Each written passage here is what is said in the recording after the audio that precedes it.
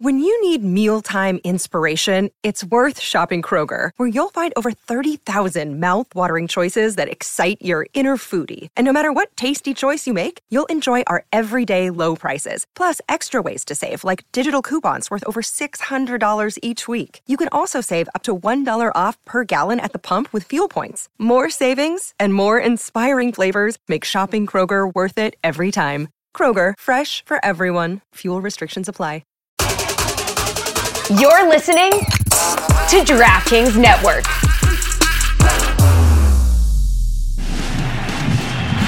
Ortiz fights it off center field. Damon running to the plate, and he can keep on running to New York. Back to full. Red Sox fans have longed to hear it. The Boston Red Sox are world champions. I can't circle. I don't have my telestrator today, but here comes a pizza. See it? This is our fucking city, and nobody gonna dictate our freedom. Stay strong. Welcome back to the Name Redacted podcast, America's most beloved podcast, the most downloaded Red Sox podcast in the world. Tomorrow, depending on when you're listening to this, a week from Thursday is opening day. And it doesn't feel like it because I feel like we just, like seeing David Ortiz and A-Rod with Kevin Burkhardt. Like, I'm like, oh, the World Series just ended. like we just got a bunch of playoff games and Poppy and A-Rod are breaking them down afterwards. And now it's over. And I'm like, oh, shit, it's the off season again. But we have a 1 week buffer before we begin the Major League Baseball season. And I'll be honest, said this to Tyler, I'm not trying to hide from it. I have not fucking followed the Red Sox at all during the World Baseball Classic. I was all in on the WBC every game, not just Team USA, not just the big ones, not just Japan, Venezuela, Puerto Rico, Mexico. I was following the whole fucking thing every single night, watching every single game. Obviously, loosely, I'm not saying I completely ignored the Boston Red Sox. But I was trying to say that to, like, you know, some of the players being like, bro, like, how are you not over there? Like, how? I mean, but it all depends on the personality, right? Because if you are a Major League Baseball player, some guys want to go and compete every single day. Some guys are like, oh, spring training, play a couple innings, hit the showers. I'm on the golf course by noon. Like, that's spring training for some guys. And that's okay if that's what they want to do. Like, I would much rather have a dude that's got a compete level of 10, but a talent level of 6 out there than a guy that's got a talent of 10, but a compete level of 2 because he's not into it. Like, I want the guys that are into it. So World Baseball Classic was fucking awesome. Tyler, before we get going here on some Red Sox stuff, do you have any World Baseball Classic thoughts? Because I know I have baseball dead, and I get to get my World Baseball Classic thoughts and emotions out on that particular show, but you might not have a platform to get those thoughts out. What were your impressions of the World Baseball Classic?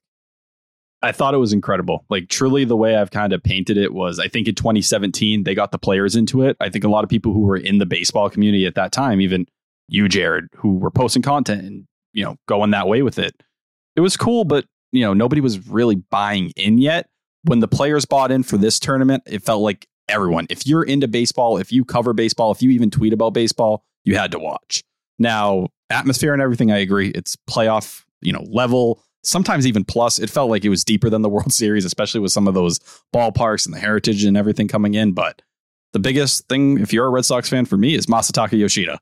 What he did over the course of this tournament, and when we talked about it a week ago, it was, oh, well, congrats, he hit a homer against Team Italy. Who cares? When we saw what happened against Team Mexico, that completely changed everything. Patrick Sandoval, who made 27 starts this past year with a 2.91 ERA, Yoshida shooting 2 singles to left field like it's nothing. Facing a guy in Jojo Romero who, you know, quadruple A-esque reliever, someone who has big league time the last couple of years. You take him deep. It felt like everyone, or not everyone, but a majority of people, even from the national media side, were like, whoa, Masataka Yoshida, like, this guy is something. Jeff Passan putting that tweet out there, that's something. You know, you're attaching your name to it. And he put out a preview in the last couple of days, or I think today for the season. He was like, a lot rides on Masataka Yoshida, but what we're seeing so far, he seems to answer the bell. So that's my biggest takeaway. And Alex Cora today, seeing him and being like, giving him his kind of flowers for all of it and saying congrats. I feel more confident in Yoshida than I have ever felt. And I thought I was one of the guys who was higher on him going into the tournament. Mm-hmm. I was texting with some people during the tournament watching Yoshida being like, how do those, well, I guess if you don't put a name to it, you're not going to feel like an asshole, but I'm sure there are plenty of executives being like, I might have said some things about Yoshida before actually watching him play. Like, that's the other thing too. How many of these executives actually watched him play before they started flapping their gums about how the Red Sox had a shitty judgment call when they signed him to the deal that they did? And in talking to some other people, I mean, the other side of the story doesn't really come out, but in talking to some other people, I was told that other teams had very similar evaluations to what the Red Sox did. You just only heard from the teams that didn't have the same evaluation that the Red Sox did. So it's not like, the rest of the pack was here and then the Red Sox just fucking blew everyone out of the water like Xander Bogaerts. I feel like that's kind of how people picture it is, teams were 160 to 180 on Xander, and then the Padres are just like, wham, how's 280 for 11 years sound? And he's like, well, what the fuck am I supposed to do? Like, that's clearly the best offer out there. With the Red Sox and Yoshida, there were other teams that were in the ballpark of what the Red Sox were saying. It's just that the majority, they were lower. But the Red Sox were not alone in going out on a limb being like, yep, this guy's a real deal. Like, here's a fucking contract offer. It's pretty juicy. So I go ahead. Yeah. And I'd add, like, the two teams we know that were at least showing significant interest, the Blue Jays and the Dodgers.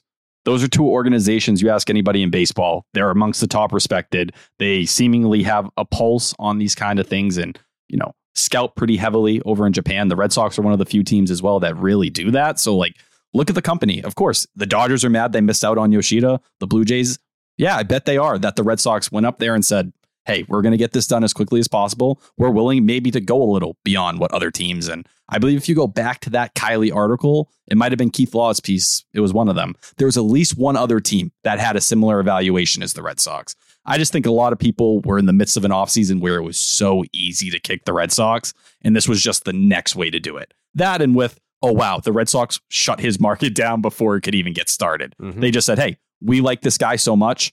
Let's get it done. Yeah. And if he produces to the level any of these projections from Fangraphs or whoever, say it is, which are basically Xander Bogaerts from last year, all of them are going to be eating their words. And that's the kind of signing, as we talked about, if it goes wrong, it could break Chaim Bloom. That could be the straw that if he's Shogo Akiyama, that could be the straw that breaks the camel's back or camel's back, whatever. That's definitely a camel. Some people, depending on how you want to go about the saying. Mm-hmm. Cattle known for their strong backs. Some are. There are weak-backed cattles. Yeah. But I think that's it. If Bloom hits on this signing and he lives up to it, that's going to earn him a lot of goodwill after, everything that went wrong last year. But on that note, if you were to ask the Red Sox, did you overpay a little bit to make sure that you got the guy? They'd probably be like, yeah, like if we went to 80, we know that we're in a pool of like 3-4 other teams, and now we're in a bidding war, or we just with our offer at 80 million, we just kind of like bought a lottery ticket and we're hoping for the best. At 100 million, we're like, we are saying we want the player. We want the player, and we got the player, and we throw in another 20 million to make sure that it happens. Sometimes you have to do that. So I think that they would probably admit that they overpaid a little bit, but to your point about the projections, he has all the potential in the world to live up to that deal, even at 100 versus 80. I mean, that potential certainly exists that he could live up to the contract. It's not a gross overpay. It's a, we outbid everyone, and we knew that we were outbidding everyone because we wanted the player. And those are two completely different things than saying it was an overpay. But to get to sit there and actually watch this guy in games, that only has to enhance the excitement around him. I know that there are a lot of Red Sox fans out there that were already excited about Yoshida, but getting to sit there and watch him play and take at bats, and the way that he sprays the ball, but he's also got some pop, and he's even got a little like flair out there and left, like just like the way that he throws the ball back into the infield after recording. And he's got like some like Yoenis Cespedes, like a little flip back in there. So he was fun to watch. And again, like that play in left where you're like, oh no, he fucking one hopped it into the right-handed batter's box. Like blah, blah. Was the runner out? Did he throw it? Did he catch the fucking ball and did he throw it home and was the runner out? Oh, it was a bad send. It was a bad send and a bad throw. Did he make the throw? Was the runner out? Yes. On top of it, Jared, we're talking about a guy when all these articles came out laughing at the Red Sox that were like, we don't think Yoshida can even be out in the outfield. He is such a travesty out there that he is probably only ever going to DH. And if you try to play him out there, it's going to look like Hanley Ramirez, Kyle Schwarber, whoever it is. It's like people don't realize defense is at a different scale in the MPB. They're so fundamental heavy over there. They're not putting Franchi Cordero at first base and saying, hey, learn the position on the go over there. They care very heavily about that stuff. That's why we see so many elite defenders over there. Watching that nice play, you just mentioned the throw. He had another one earlier in the tournament in the left center gap going up against the wall. Like Yoshida looks solid, and you were the one who said it when you went down. Cora said it as well. Kike had him to the list. There's a little carry on Yoshida's throws. For those who want to act like there's nothing there or he's just lofting it, no. I have no doubts about him. He's going to make all the routine plays. Is the range not going to be great? Yeah, congrats. That's left field in Major League Baseball. Mm-hmm. Especially we watched Manny Ramirez all these years. I'm not saying he's going to be Manny Ramirez or anything like that. If he hits, you're not thinking about it. Just make the routine plays. You got the monster protecting you as long as you can learn to play it. You should be fine. There's also data to look at the routes that players take to balls defensively. I don't even know how to look that up, to be honest with you. But I mean, just watching him in the field, I didn't see him with the eye test. I know that people fucking hate that term. But with the eye test, I wasn't looking at him being like, that was a bad route to the ball. Like, not naming any names, but there are Red Sox outfielders where we were like, what the fuck was that? Like, route to the ball. It's not just one guy either. I'm not trying to single out one guy, but there are players where you're like, what the fuck was that route? I didn't notice that at all from Yoshida. But I think what's most interesting, and what we can talk about this as well. By the way, we're going to do some storylines, because this used to be an annual blog that I would write every single spring training. I would do spring training storylines, and I would break it down, rotation, lineup, manager, bullpen, and just go through the storylines that exist in each. I think we're going to do 2 this week and 2 next week. So I think we'll do rotation. We'll do rotation manager this week, and we'll do lineup, bullpen next week. But on the subject of the lineup, a lot of people talking about Tristan Casas leading off. A lot of people talking about that when I fucking said that a goddamn month ago, that it was basically once Cora walked back the whole Yoshida leading off thing. So at Winter Weekend, Cora implied or suggested that Yoshida could be their leadoff guy. Then a couple weeks down the line, he was like, who the fuck put that out there? Well, you did. And so I think you're basically locked in at 2, 3, 4 with Devers, Turner, Yoshida. So who's your leadoff guy? The second that Cora said that Yoshida's not leading off, I was like, it's got to be Casas.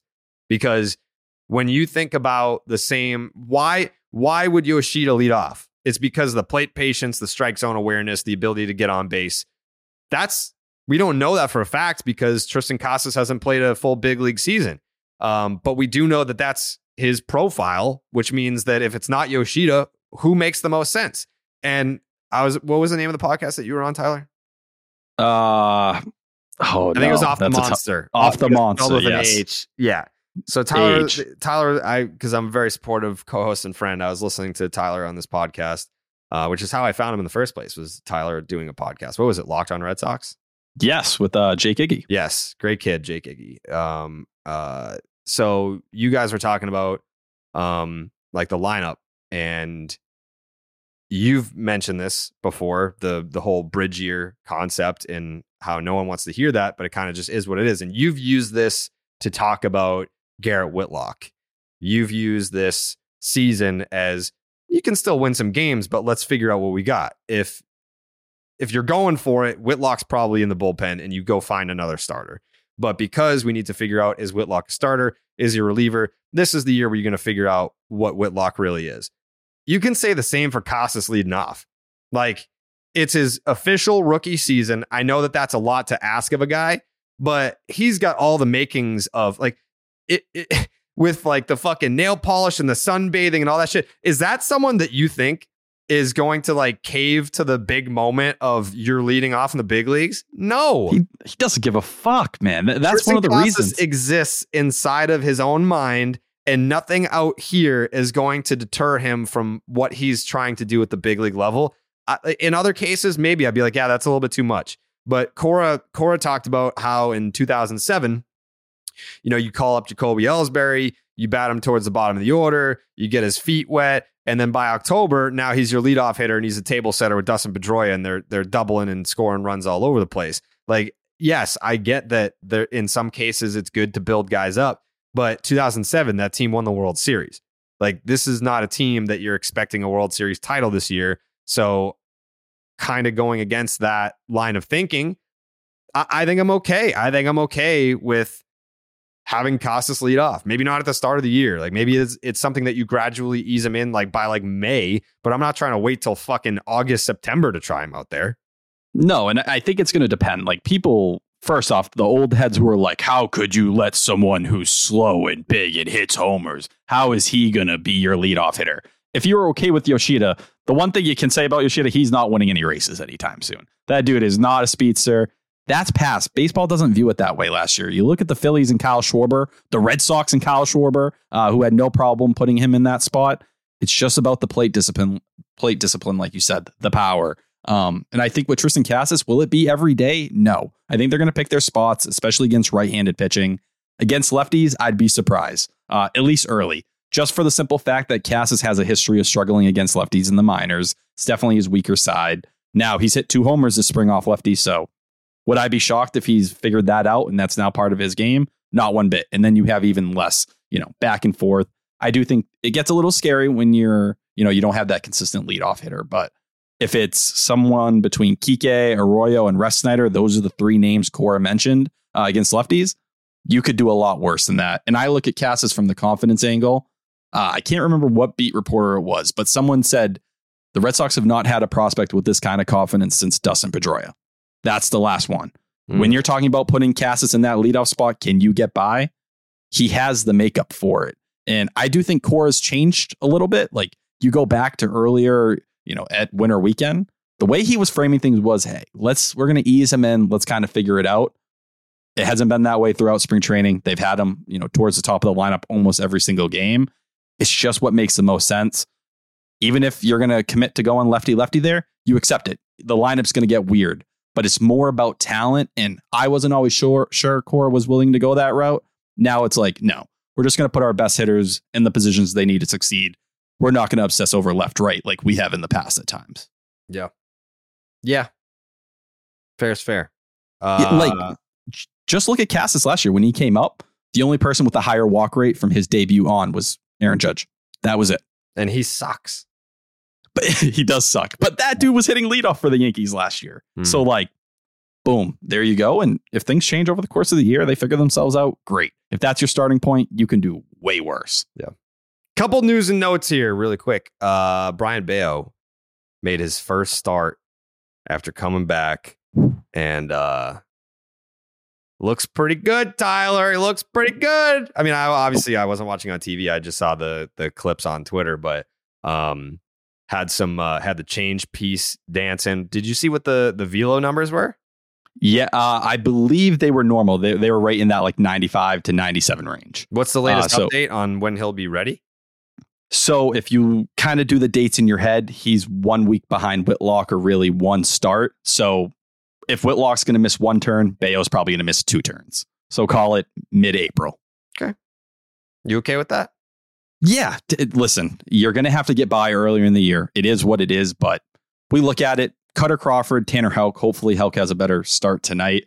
He has had a pretty rough spring in terms of command, but you can get by with those 2. The bullpen does make me a little nervous. We'll get to that later. I do think that's the one thing on this team right now that, not shaky, but, there's some more question marks that you originally thought you didn't have there because of the injuries, but take it slow. Please take it slow with Bello.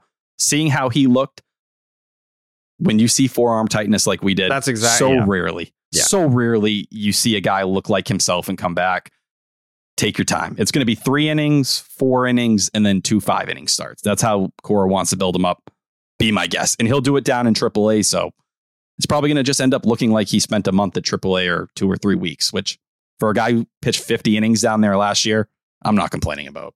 That was going to be my point was you hear forearm tightness, knock on wood. How many in forearm tightness in spring training? I tell you that he's going to come back in mid-April. That is legitimately the best case scenario that you can think of. So, and the stuff's not like down. Like you see guys come back and it's like, oh, he's a couple ticks down from where he was. He says he feels fine, but who knows how it's affecting him. And then you just start doing it in your head. It's like, all right, I can see in June right now, he's going to be getting hit around and he can't do it. No, Bayo went out there. He balled out. He was confident attacking hitters. Kind of like he said, like, I'm good. Don't worry about me. That's how he pitched. Mm-hmm. That's all I can ask for. Justin Turner's back. He's a dog, man. Smoked in the fucking face, 16 stitches. He was like, you know what? I'm going to sit on the sidelines for a couple weeks and I'll be right back. He was out there tweeting. A lot of the Red Sox guys, that was pretty cool that they were tweeting the WBC, the Mexico, Japan. Yeah, Mexico-Japan game. You had Yoshida. You had Doogie, who both had big hits in that game. Both that was the Red Sox show. Like I would say the majority of what was happening was like the fucking Phillies show. Like you had Trey Turner balling out, you had JT, you had Schwarber. The Phillies really showed up in the WBC, but that semifinal between Mexico and Japan, that was the Red Sox show. That was fun. Like how many, so comparative to 2019 and 2022, I don't want to, I guess like 2018, you're coming off a World Series in 2019 and that season you fell flat on your face immediately. Last year, you're coming off ALCS appearance, going to Game 6 and you kind of fall flat on your face immediately out of the gate. We're not used to good starts to the season. Like 2018, you lost on opening day and then they won like fucking 20 of their next 22 games or whatever the fuck it was. So 18's the outlier. We're more conditioned to starting off like dog shit and then having to play catch up the rest of the way. Like that's Red Sox baseball, baby. We fucking suck until we don't. That's what fucking happens. And it's infuriating because like it kind of like I'm tired of building suspense. Like it's almost like the script of like a drama show. Like I don't like you immediately introduce the adversity and the antagonist being, oh, we don't have a bullpen. The antagonist of being, we have injuries. The antagonist of the Yankees started off fucking 19-2. So now you're 8 games back and it's not even fucking Mother's Day yet. Like I don't love that. I don't love the instant, I guess, like hole that it would be nice to just enjoy depressing. April. Yeah, it would be nice to enjoy the month of April.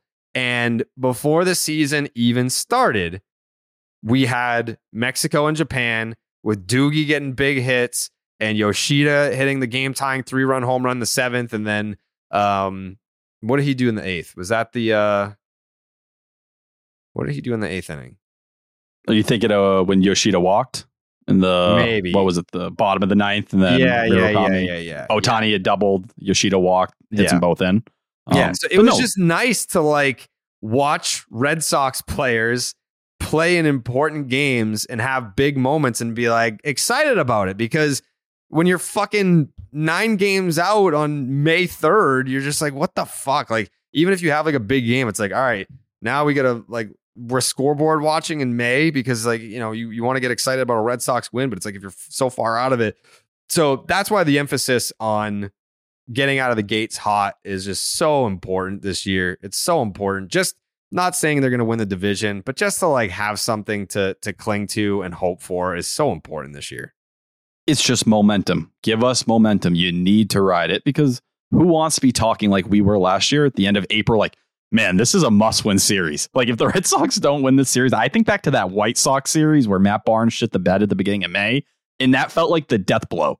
And that was before the Seattle series and Trevor Story's 3-homer game, all that. But you just can't afford to do that with this group. You have so many new parts coming in here, young guys that need to get off on the right foot. And like you mentioned with Cora, with, Kike, with Justin Turner, I think that's just a preview of what the vibes are with this team this year. It's such a supportive group. They're going to go to the wall for their guys no matter what. Do they have the most talent? Hell no. But they are going to ride for each other. And just to see them kind of all on social media like that, I think, people get sick of the vibe talk or whatever we've been pushing throughout spring training. It's like, this is what they're trying to do. They want these guys to feel supported. When guys last year, we know certain guys did not feel supported. They felt kind of pushed to the side or pushed into a corner.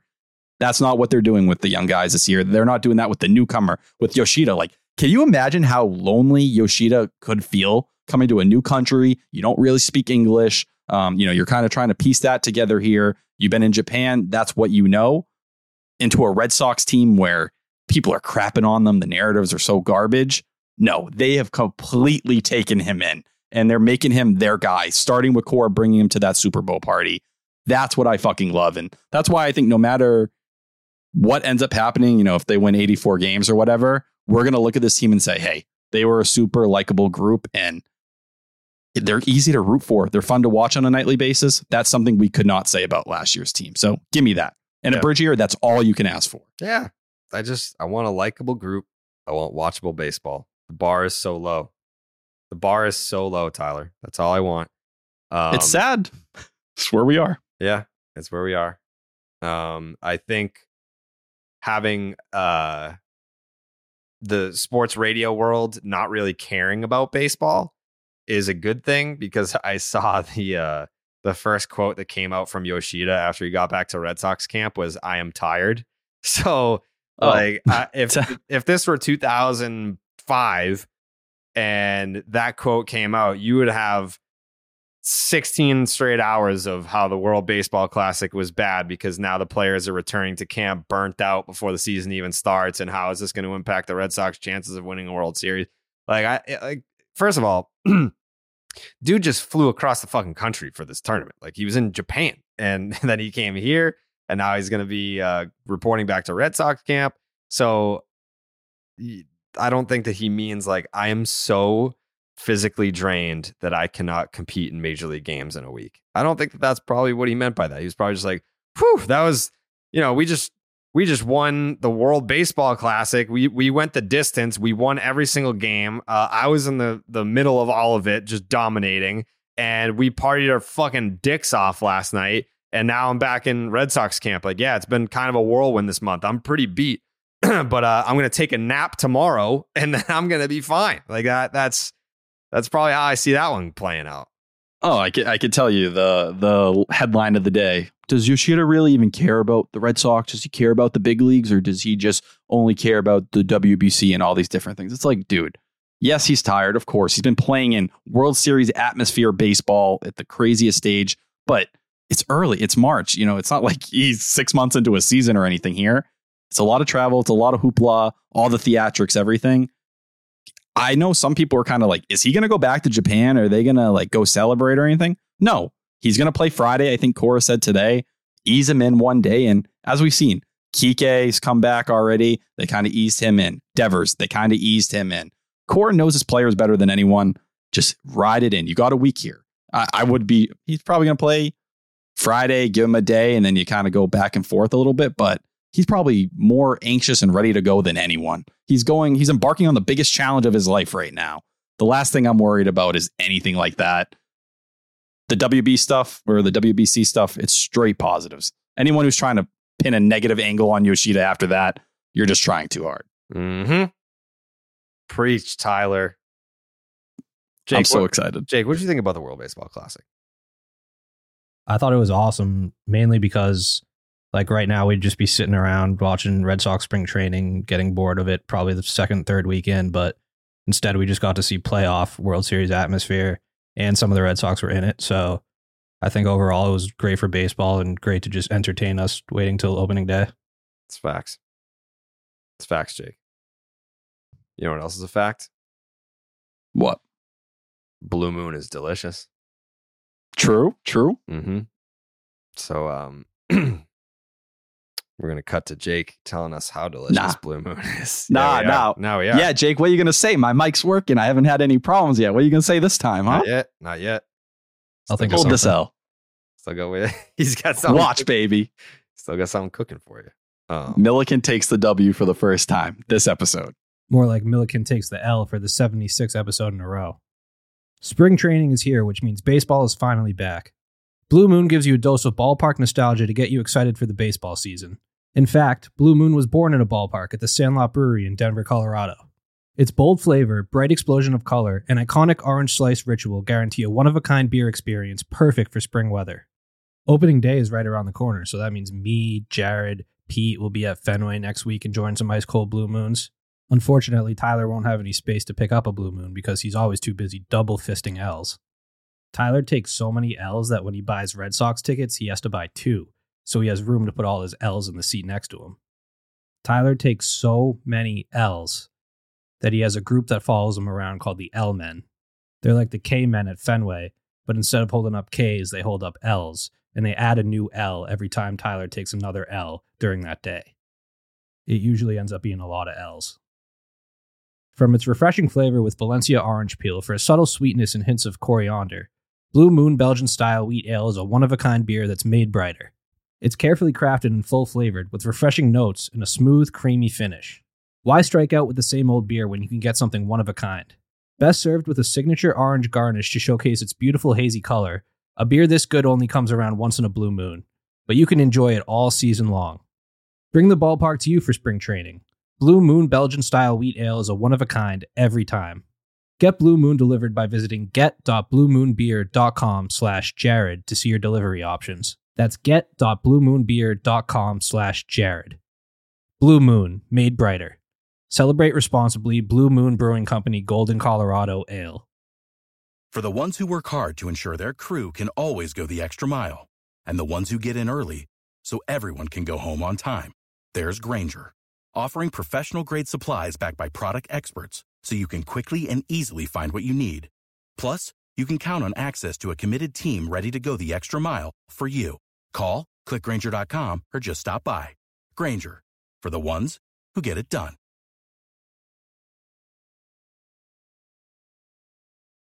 Thank you, Jake. Great ad read as always. Yeah. I think it was a 10 out of 10. Let's get into some spring training storylines. Let's talk about some spring training storylines because I feel like this team has a ton of interesting storylines that wouldn't necessarily become sports radio fodder. They're more interested if like Tom Brady took a shit this morning. But we're going to start with the rotation.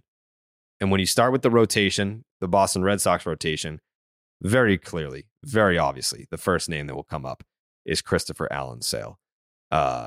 He did get rocked his last time out against Baltimore. I did see that. Oh no, he got rocked. I knew it. I knew Chris Sale was going to suck. Couple of first inning home runs to the Baltimore Orioles. But I threw a tweet out there. I was like, listen, if he's still throwing 95, 96, I don't give a fuck if he's giving up home runs. I don't. It's spring training. I will always pivot to this it's spring training excuse when guys are getting rocked because are you taking the ball? Yes. Is your velocity where it's supposed to be? Yes. Then I kind of check the box of command. Like with Tanner Houck, to what you were saying earlier, yeah, I've got some concern there because he's walking guys, he's plunking guys. Like I look at like that's the last box that I want to check is healthy, taking the ball, velocity, looking good. Is he controlling the baseball? Chris Sale, I mean, if you're catching barrels, man, you're pumping strikes in there. I like it. So that's my spin zone there. But obviously, you don't want to be missing out over the heart of the plate. You can still throw a strike and not have your command, obviously. But am I concerned about it? No. Oh, he wasn't going to have a fucking 0 ERA the whole spring. Boo-hoo. I just want him to continue making forward strides. I want him to continue to stay healthy and progress towards being. I don't think we're ever going to see 2017 Chris Sale again, but just like a version of who he should be. And the fact that he's throwing 96 is great for because if he was throwing 91, 92, 93, then we would be hearing about it's going to be a new Chris Sale. Like, get used to this version of Chris Sale. The old Chris Sale's gone. Dude's throwing 96. Like, that's the Chris Sale that we know and love. And I'll add another thing, like something I read it in Julian McWilliams' piece. I heard Lou say it on the radio, and I was like, oh, well, maybe he's just misremembering or something. Sale hit 97 against Baltimore, which is a new high for him this spring. So that's awesome. Apparently, the changeup, he said, was like, he was really feeling that. He just had no slider. He couldn't get it where he needed to go. And we know what Chris Sale is. And like you said, if you look at the kind of strike zone maps or whatever, everything was in the middle of the plate. Whatever. I think it's more important for Chris Sale at this point. Work through a jam. He's going to get hit at some point. Like, even when Chris Sale was at the top of the line, congrats. Every starter is going to go out there and give up 5 runs in 2 innings one day. And they're going to have to sit his ass down and call it what it is. Work through it and show me you can. Well, he gets hit around early, finishes the last 2 innings perfect, scoreless. Battled back, didn't cave in, had to change things up and figure a way to get guys out. That's the whole point of spring training. There you can actually see the growth. That's it. And I think he mentioned mechanically, he was like, something was up with my front side and the slider. It just wasn't clicking. Cool. Go back to the drawing board and do it. But we've seen Chris Sale can miss bats. I know some people said, hey, he only struck out 2 guys. This is what I was worried about. If Chris Sale's pumping 95, 96 with that slider and he's getting feel for the changeup, we're good. He will be good. I'm not, like you said, 2017 Chris Sale, that's asking a lot. The comp I go back to a little bit is David Price when he got here, where it was, hey, David Price doesn't have the exact same stuff he used to. So when it's off, yeah, he's going to get hit hard sometimes. The margin of error gets smaller. I think that's just what it is for Chris Sale at this point. When the stuff has played down a little bit, maybe the changeup isn't working what it once was. You're not hitting 99, 100. Yeah, there's going to be some times where he gets hit. That doesn't mean he can't be a guy who posts like a 3.3 to a 3.5 ERA for. Yeah. Yeah. Like what he was when he came back in 21. He was great. Beautiful. Mm-hmm. Corey Kluber, the storyline there would be that which one are you going to get? Obviously, it's not Cy Young Corey Kluber. He's a different guy. He's 3 or 4 years older than Sale. So he's like back end. Like this is playing out the string Corey Kluber. But as a guy that can still give you innings, he can give you quality innings. I don't think that, what I didn't like was how the Red Sox put him. It's not even like the Red Sox fault. It's nobody's fault. But, or maybe you could blame Chaim Bloom. I don't know. The whole opening day starter thing, it kind of like, if that's your opening day starter, then the rest of your rotation must suck. Like, that's completely unfair. To say that is kind of saying that guys like Brian Bayo and Garrett Whitlock don't have any potential to be good starting pitchers at the big league level, which is just not true. Like the opening day starter thing is just, yeah, okay, we're going to give the nod to a 2-time Cy Young Award winner who's a veteran in this league and is probably our best bet to give us the most innings for the whole year. So let's get him out there first. But at the end of the day, you're not anointing him the best starting pitcher in your rotation. Like it could be by, I don't want even to call it a miracle. Things fall your way. Chris Sale could be the best starter. Brian Bayo could be a breakout star. Garrett Whitlock could be a breakout star. You don't know. So the whole thing with Corey Kluber is he going to stay healthy? Because he's had his injuries, the last couple of years. Last year, he was healthy. He took the ball more often than he didn't. But if he's healthy, I'm fine with Corey Kluber. Like, that's, it is what it is. 100%. And I think when you mentioned staying healthy, last year, the Rays were able to give him a ton of off days over the course of the year. Can he maintain that? I think the velocity has been the biggest thing people are kind of crying about this spring. Because, yeah, it's 86, it's 87, it's soft. And we're coming off watching Adam Wainwright do the same thing in the WBC. And it's clear there's limitations there for what it is. But that's where Corey Kluber is. He's going to be 37 this year. If you looked at the advanced metrics from a year ago, yeah, it was a 4.30 ERA. They said he should have been better. The FIP was 3.57. So can he pitch closer to that? If he's anywhere near 4, I think the Red Sox are happy and doing circles. But if you get more from him, that's another thing that can be the difference between the Red Sox, maybe getting in that playoff hunt to being closer to what they were in 2022. But yeah, the opening day stuff, sure. Complain, cry about it, do whatever. If you're ignoring the other parts of this rotation, that's on you. I'd be very scared of Brian Bayo and Garrett Whitlock. What about a guy like Cutter Crawford? I think he is the most fascinating arm with the Red Sox right now. I think you look at where the Red Sox are coming from. The whole thing with Cutter Crawford last year was, oh, look at his 5-year ERA. He's terrible, yada, yada, yada. There was a 7-week stretch last season where he was your best starter by a mile, where he was carving up the Yankees and he was carving up the Astros. And people were like, wow, everyone was talking about Josh Winkowski coming up and doing his thing. Well, it became about Cutter Crawford before he suffered that shoulder impingement and it kind of all collapsed.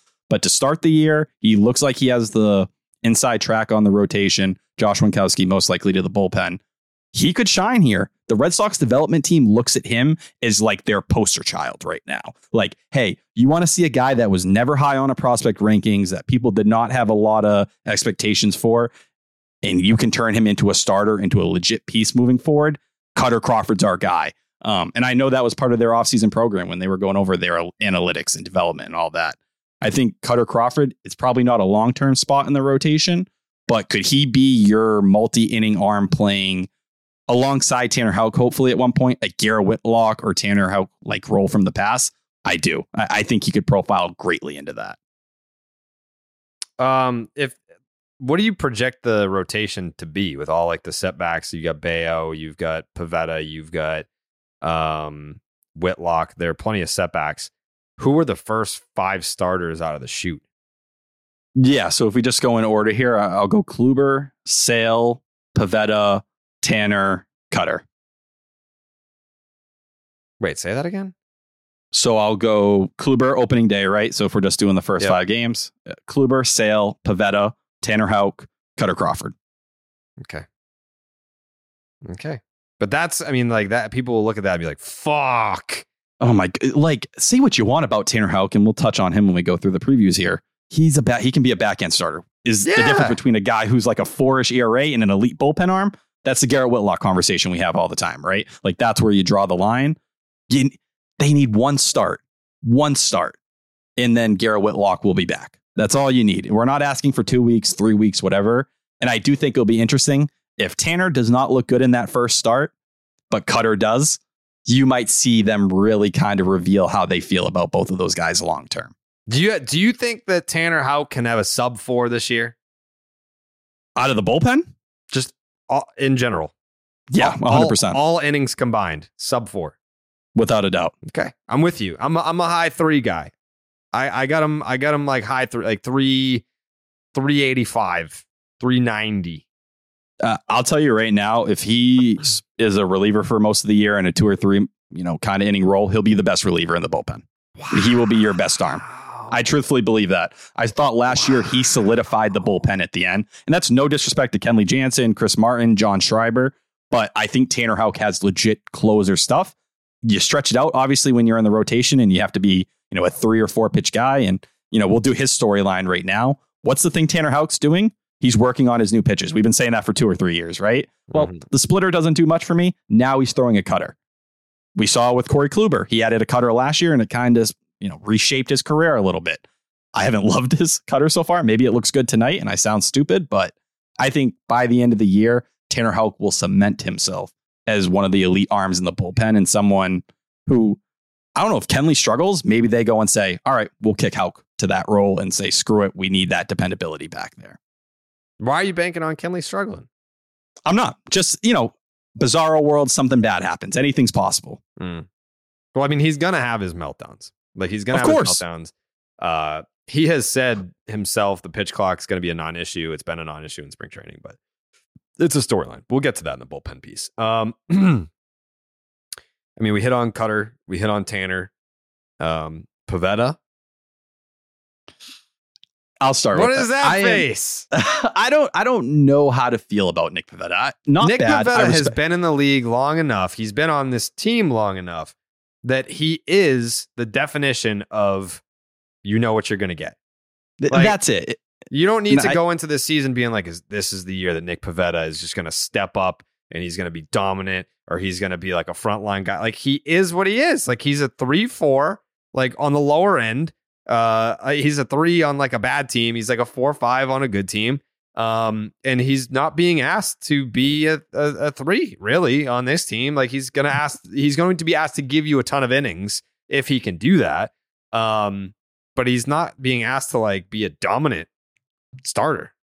No, I think storyline wise, if we're talking Pivetta, what he's been working on, it's a new curveball. He's throwing his curveball a lot harder now. Hopefully that stops those loops he was throwing. And it can be beautiful. Everyone likes that curveball that dropped in and buckled Juan Soto.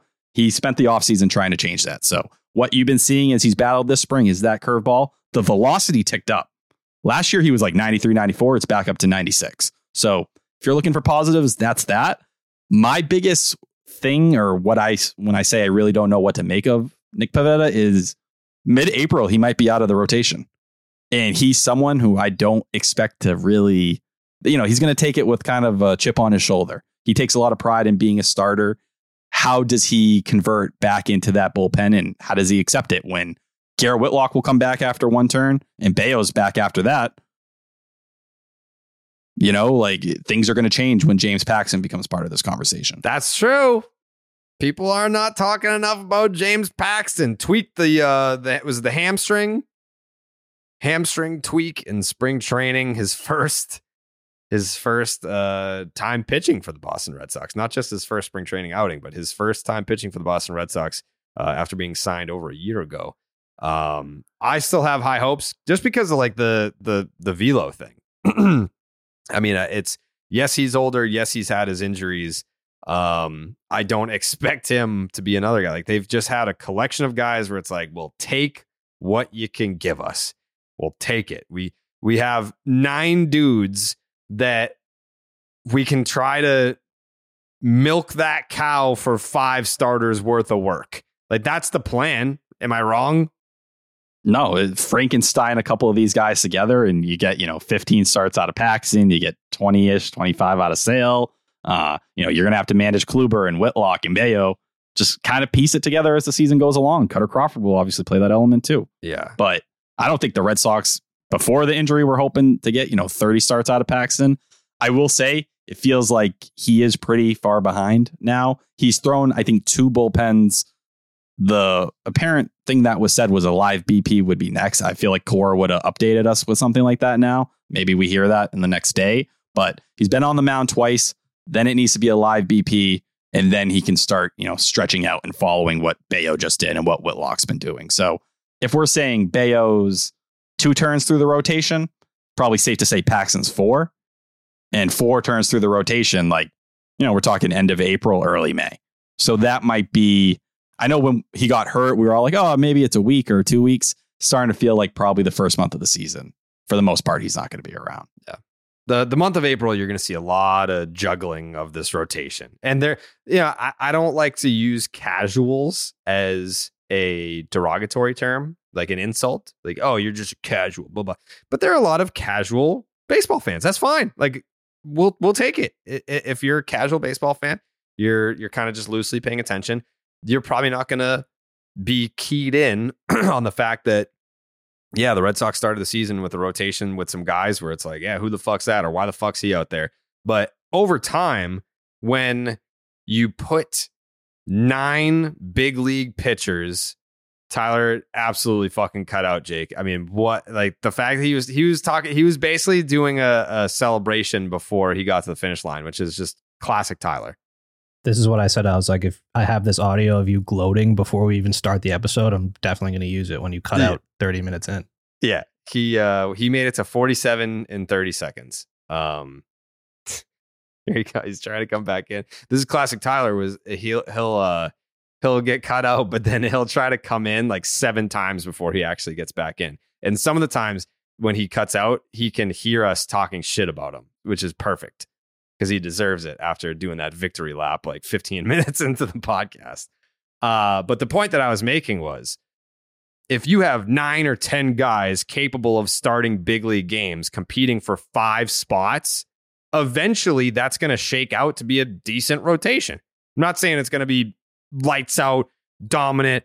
I'm hoping for somewhere in the 15.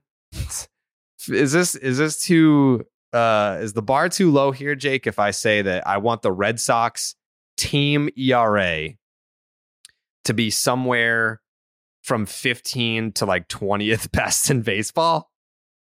I mean, based on what we've seen, I feel like it's depressing, but it's probably an accurate goal.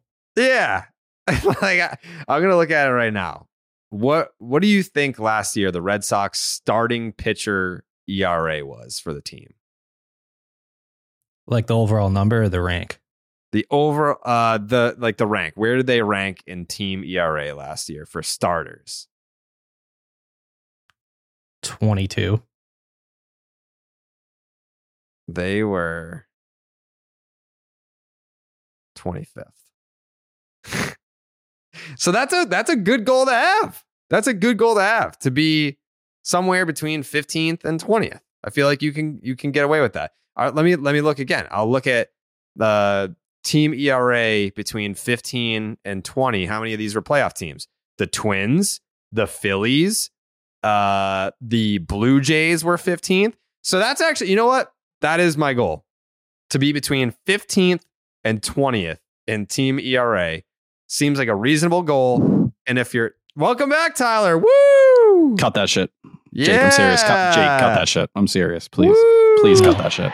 No. Welcome No. back, what? What? Cut that shit, please. What? I can't. I talk so much shit. Please. You got to get rid of that. I can't. You talked way too much shit to have that happen. I'm we an didn't even get to the embarrassment. second ad read yet. I'd like to apologize to everybody listening right now. They said that no. was whoa. I'll save it for the Reddit. Suck on it. Oh, unfortunately. Did you hear my take while you were gone? I came back and I heard something about team ERA, but I was too busy freaking out and trying to piece everything together here. I said my goal for the Red Sox rotation is to have an ERA between 15th and 20th in baseball. Okay. Is that A, is it reasonable? And B, is the bar too low? No, I don't think the bar is too low. What, they were like 26 last year? I think it was like a 4 or 5. 25th. So yeah. For whatever reason, I can't fucking, like, ESPN used to be able to do all these different sortable things, and I don't have access to my database that I normally do. I need to get a new login. So I only have team ERA, so including all of it. But last year they were 25th in team ERA. But of like the 15 to 20 teams, the Blue Jays, the Phillies, and the Twins are all in there. Yeah, I think upside is not the problem with the Red Sox rotation. If they stay healthy, they're going to be in that range. I have no doubt about it. Like Chris Sale, we've talked about our expectations. We're going through everybody here. You don't have anyone who's a straight clunker or anyone who should absolutely blow as long as they're healthy. Now, if you fall onto reserves and we're talking about Brian Mata and Brandon Walter and Chris Murphy having to make significant starts to patch everything Josh Winkowski, yeah, then you're going to get into that category. But we're talking about a bullpen, which has the talent to be elite. It's going to be a little bit of a tough start to the season for them, but it should be one of the better bullpens in baseball. If you have a rotation that's just average, you should be right in that range, should you not? I guess. I mean, I in my head, 15 to 20. I mean, that's not good, but apparently you can still get into the playoffs. So I would say, yeah, I'd say if you're talking with the lineup, like your lineup's probably going to be in the, you're not going to be the elite of the elite. So you would hope that somewhere along those lines, you can make up for it elsewhere. But last year, if the top half of the league in runs scored. Yeah. So there you go. You look at it in terms of, I'm asking, will they be top half of the league in runs scored? Yeah, 100%. I truthfully believe that. 100%? Yes, I think they're going to hit. I really do not have any significant concerns. But add it to the freaking wall. They were ninth. They were ninth last year. Yes, and they were ninth last year after they completely had no production from center field as Kike Hernandez battled, different injuries, and then nothing from first base. Nothing from first base. Nothing from right field. Jackie Bradley Jr. No disrespect to Trevor Story. He was a league average bat. That's exactly what he was. So if you're getting and Coley hate Trevor Story. I love Trevor Story. Don't ever put that on my name. I am a Trevor Story guy. But Tristan Casas, if he hits like we expect, bitch. No, I said last year he hit like a basic bitch, which is facts. Jake, did Tyler just call Trevor Story a basic bitch? Yeah, it was hard to listen to. It was pretty hard. It was difficult to listen to. There's members of Trevor Story's family that listen to this podcast. No. Trevor Story knows that I fought Coley to protect him, and I do not follow those same you literally evil all thoughts. All you did was rip Coley off of Trevor Story in a barroom brawl just so you could jump on top of him and throw haymakers in his face yourself. Nah, I took the elbow to Coley's head and then I just started coming down with them like, fuck. But no, say what you will. Trevor Story was an average bat last year. If Tristan Casas hits, it is above average first baseman. Awesome. If we're all on the Verdugo breakout bandwagon, are we not? 15 pounds skinnier. Cora says even though he didn't hit a ton at the WBC, had some big hits, but didn't hit overall a ton, they like what they saw. It looks like he kept his body where it needed to be. Awesome. Can we get in center field Adam Duvall? Anyone see the 4 homers he's hit this spring? Like he's hitting tanks. And a lot of people after 1 week were like, oh, this guy blows. Pete Abe couldn't even update his tweet on him. Took him friggin' 2 weeks to catch up on it. So that's the stuff I'm looking at. If you get even what those guys have been for a majority of their careers in Verdugo and in Duvall, you'll be in a much better spot than you were a year ago, or at least in the same spot, I should say. I forgot about a Pete Abe tweet from I think it was 2014 or 2013 that he was tweeting about guess that ass on Barstool. Oh my. Yeah. Real nice guy. Jesus. Fucking pervert is what he is. I'm uncomfortable just hearing this. Yeah. I mean, if he deleted it, I've got the screenshot, by the way. Definitely deleted it. I'm sure he did, but I've got it. Pervert. Absolute pervert. Has seen plenty of ass, but has not seen front real life before. Ass. That too. What? Nothing. Hey, yo, what the fuck? I think Pete is one of those guys that I feel like, what do you put the odds if the DraftKings Sportsbook had odds on Pete Abe ever agreeing to appear on this podcast? Let's just say in the next 5 years. What do you got those odds at? Plus 1 million. You think $1 million? Yes. Is there a billion? I was gonna say plus 100,000. No, dude. You would have to give him a sum of money that would probably alter his life. I mean, the rift that exists, which is entirely his fault, it might get to him so much that he's like, all right, let's settle it. Jared, he hasn't pissed in 3 weeks. He legit has not pissed since he ran into you in the bathroom. He's been holding his piss for almost a month. Ugh. Do you think he's going to come on this podcast and chop it up with you? Nah, I wouldn't even agree to it. That plays into my decision as well. Plus 1 million. Yeah. Plus 1 million. It'd be worth it to throw a couple bucks on that. Please. It'd be a pretty big. Let's make it interesting. Yeah. But listen, there is so much basketball to watch right now. It's crazy. And like a ball with a funky spin, it can be hard to get a handle on it all. Now you can stay on top of all the madness with Xfinity 10G network. With Xfinity 10G, you can power an entire house full of devices with ultra low lag. So you and everyone you know can stream every single game at the same time and never miss a shot. You can probably also have internet that doesn't kick you off of this podcast. And if you're on the go, Xfinity will still be right there with the assist with millions of Wi-Fi hotspots. Introducing the next generation 10G network only from Xfinity. The future starts now. Learn more at xfinity.com/10G. Is there anyone else that we missed in the rotation conversation? I think there's 2 names. We got Kluber, Sale. Oh, we didn't hit Bayo. Oh, yeah. We got to hit Bayo. We got to hit Whitlock. And we got to hit Josh Winkowski, I think, technically, even though I think he's going to start the year in the bullpen. I don't want him on my team. Josh Winkowski? Yeah. Oh, Jared. What? Are you gonna fucking try and convince me that he's good at baseball? Are you sitting down right now? Oh, what is it? He's got a 117 fucking FIP zip and listen. I got nothing for you on that. Well, he has looked good this spring, and he has a new slider that's generating a little more swing and miss. I'm not telling you I'm a Josh Winkowski guy, but I think he's going to be on the team on opening day. I think he'll be in the bullpen as their long guy. What are you going to tell me right now? What I just told you. That he's making the team? I mean...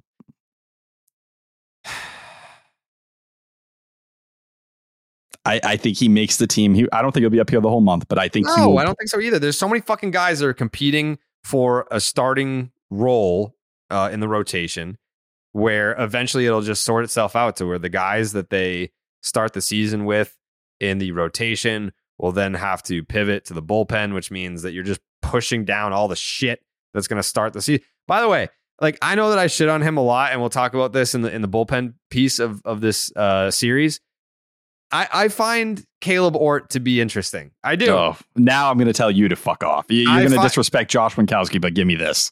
First of all, Josh Winkowski sucks. He has a piss poor attitude.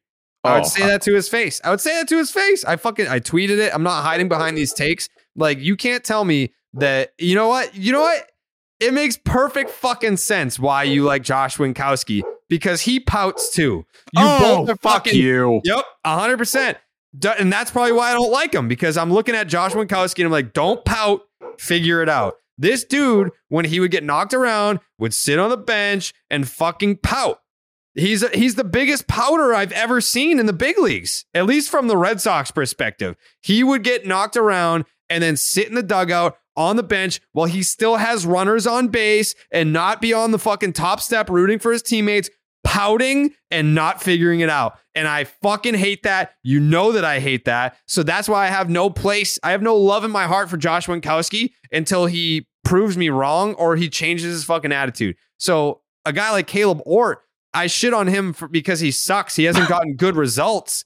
But at the end of the day, he still throws triple digits. Like Pat Light throws triple digits. He sucks. Some guys figure it out. Some guys don't. I still think that there's potential for Caleb Ort to figure it out before he ends up with a fucking business podcast. Yeah. Wow. That felt very personal. But the way I'll put it is someone who pouts. You deal with my pouting because you believe in me, right, Jared? Yeah. Now, but I don't believe in Josh Winkowski. Like, but you believe in Caleb Ort more? Caleb Ort's been getting his dick kicked in. He throws 100. As you told me, Pat Light didn't. He's been out of fucking baseball all these years and now does business. I don't know about Caleb Ort's drinking habits, if they exist or not. Pat Light, he had his dick in the dirt. He was fucking drunk all the time. And he was thinking about business. He can't be out on the mound thinking about like which fucking bar in Southie you're going to buy while trying to get big league outs. Caleb Ort will be lucky if he is on this 40-man roster come opening day. Never mind the friggin' opening day roster. He is the first guy that's getting DFA'd. Someone's going to believe in Caleb Ort. It's going to be congrats. I'm happy you believe in him. Oh, Jake, what's getting you, Jared? Jake, do you believe in Caleb Ort? Jake, don't put this on your resume, please. He throws 100. He throws 100, Jake. Oh my God, he hit 102 against the Yankees. Let's fucking throw a party. Let's throw a fucking party. Caleb Ort. No. Fuck Caleb Ort. Nope. Yes. Tyler, you're wrong about this one. Everybody hates Caleb Ort. I don't. I'm everybody.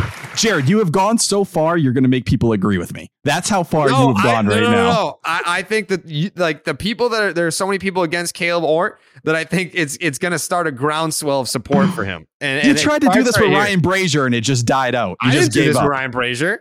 What? A week ago, you're like, if someone needs to support Ryan Brazier in this world, I'll be that guy. It's going to be me. All right, well, at least Ryan Brazier, you can be like, well, there's a stretch of major league success. Caleb Ort's trying to put it together in spring training, and he's getting Ryan Brazier doesn't throw 100. Listen, you know what? Caleb Ort's working on a new pitch. That's why he's getting shelled. Oh, well, what is that pitch called? The fuck the Tyler. That's what it's called. The FT. The FT. He's throwing FTs out there. They're fucking zipping and zagging. And listen, it's gonna work out. There's some things that happen on this podcast that are just unexplainable in the universe. Caleb Ort might be the fucking Rolaids Relief Man of the Year, and they don't even make that award anymore. I'm pretty sure. Like, no one even uses Rolaids, but the Rolaids Relief Man of the Year, I'm going to tell you right now, Caleb Ort's going to be in the conversation. Now, Jared, you know how bad Josh Winkowski was last year? Like, how much he absolutely sucked? Mm-hmm. Well, guess what? What? His ERA was legit a half a run better than Caleb Ort's last year. Josh Winkowski was that bad, and he was still half a run better. Keep in mind, Caleb Ort's fucking 32 or 31 years old. Josh Winkowski, he's 24. You know what? I remember a little birdie telling me that Josh Winkowski once hit 99 in the AFL in a relief role. Breaking news. What? We got breaking news, Tyler. Oh no. We got breaking news. What is it? The World Baseball Classic final ratings are in. Give it to me.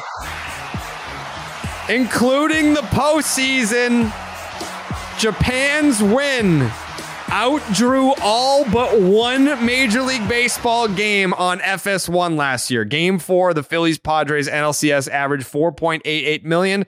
The last regular season MLB game with a larger audience was the first Field of Dreams game 2 years ago. And outside of that, no regular season game has had as many viewers since 2011. Not bad for a tournament that apparently nobody gives a fuck about, right?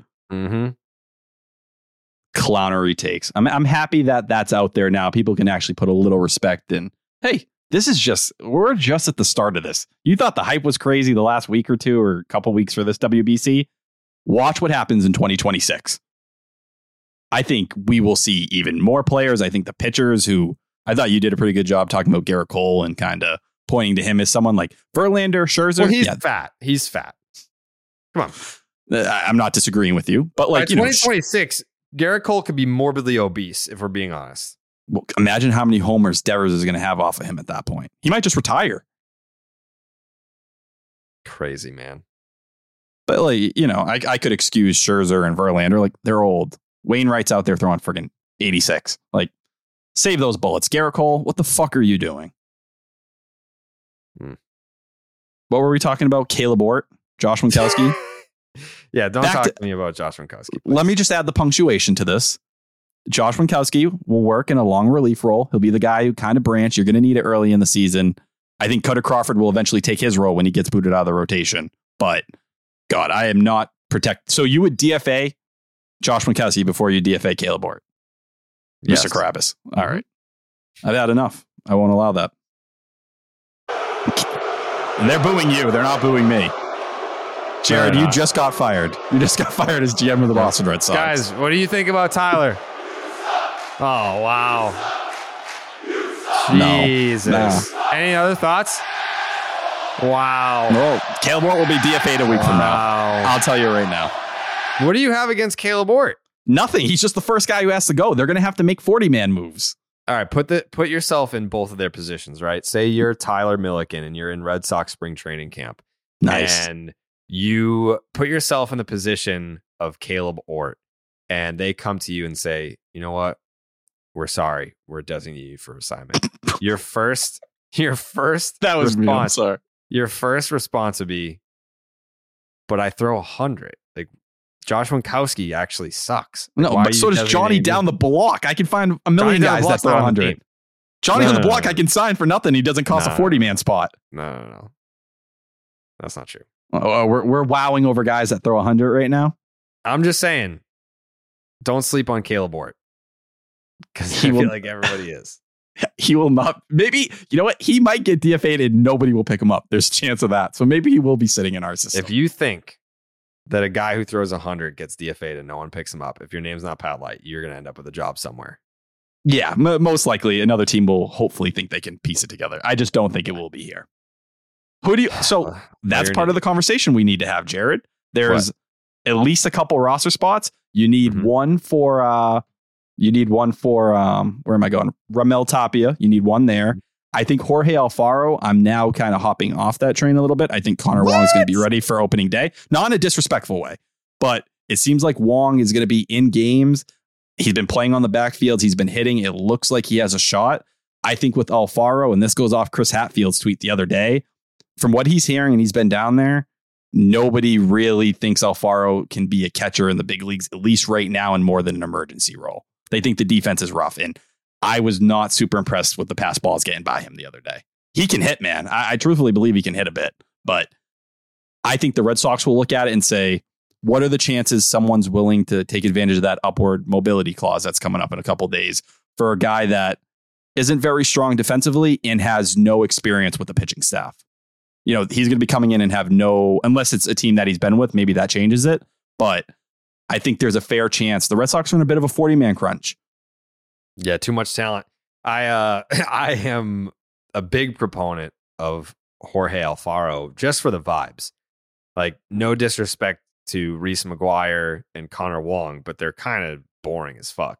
Don't do that to Reese. Reese is a hell of a guy. He's boring. I like him. I've met him. I've introduced myself. We casually had a conversation. He's a nice guy. But not a lot of vibrant personality coming out of there. And Connor Wong, like, I'm not going to forget this. That interview that Christian Arroyo did with him in the clubhouse, where he didn't even crack a smile when it was a funny bit like that. We can't have that. Whoa. We can't have that. We can't have that. I'm not saying we can't have him on the team. I'm saying, like, we can't have like the I'm not going to be like having fun moving forward. Making an announcement, but like, I'm here for all business. Like, see what happens when you're all business, then you fucking end up like Pat Light. Okay. It's hard for me to argue that point. I do think with Connor Wong, though, Rich Hill talked about it. One guy who could have, kind of evolved, become a leader in that clubhouse, an important voice. He picked Connor Wong. I think that says something. He has a real ability to work with pitchers, and based off what the Red Sox have done the last couple of years, that relationship with pitchers and defense has been key to them. I like Alfaro. I just think they're going to be willing to take the risk of him leaving if they think Wong is going to be ready. It's just, how many 40-man spots are you going to have to open up here? How many guys are you going to have to get rid of? Right? Like, you're going to add Tapia, Alfaro, and potentially with Jolie going down for probably 6 to 8 weeks. Jolie's. Yes, sorry. Ian Brown an hour ago just tweeted Connor Wong is a full go tomorrow. There you go. It feels like he's going to be able to get ready in time.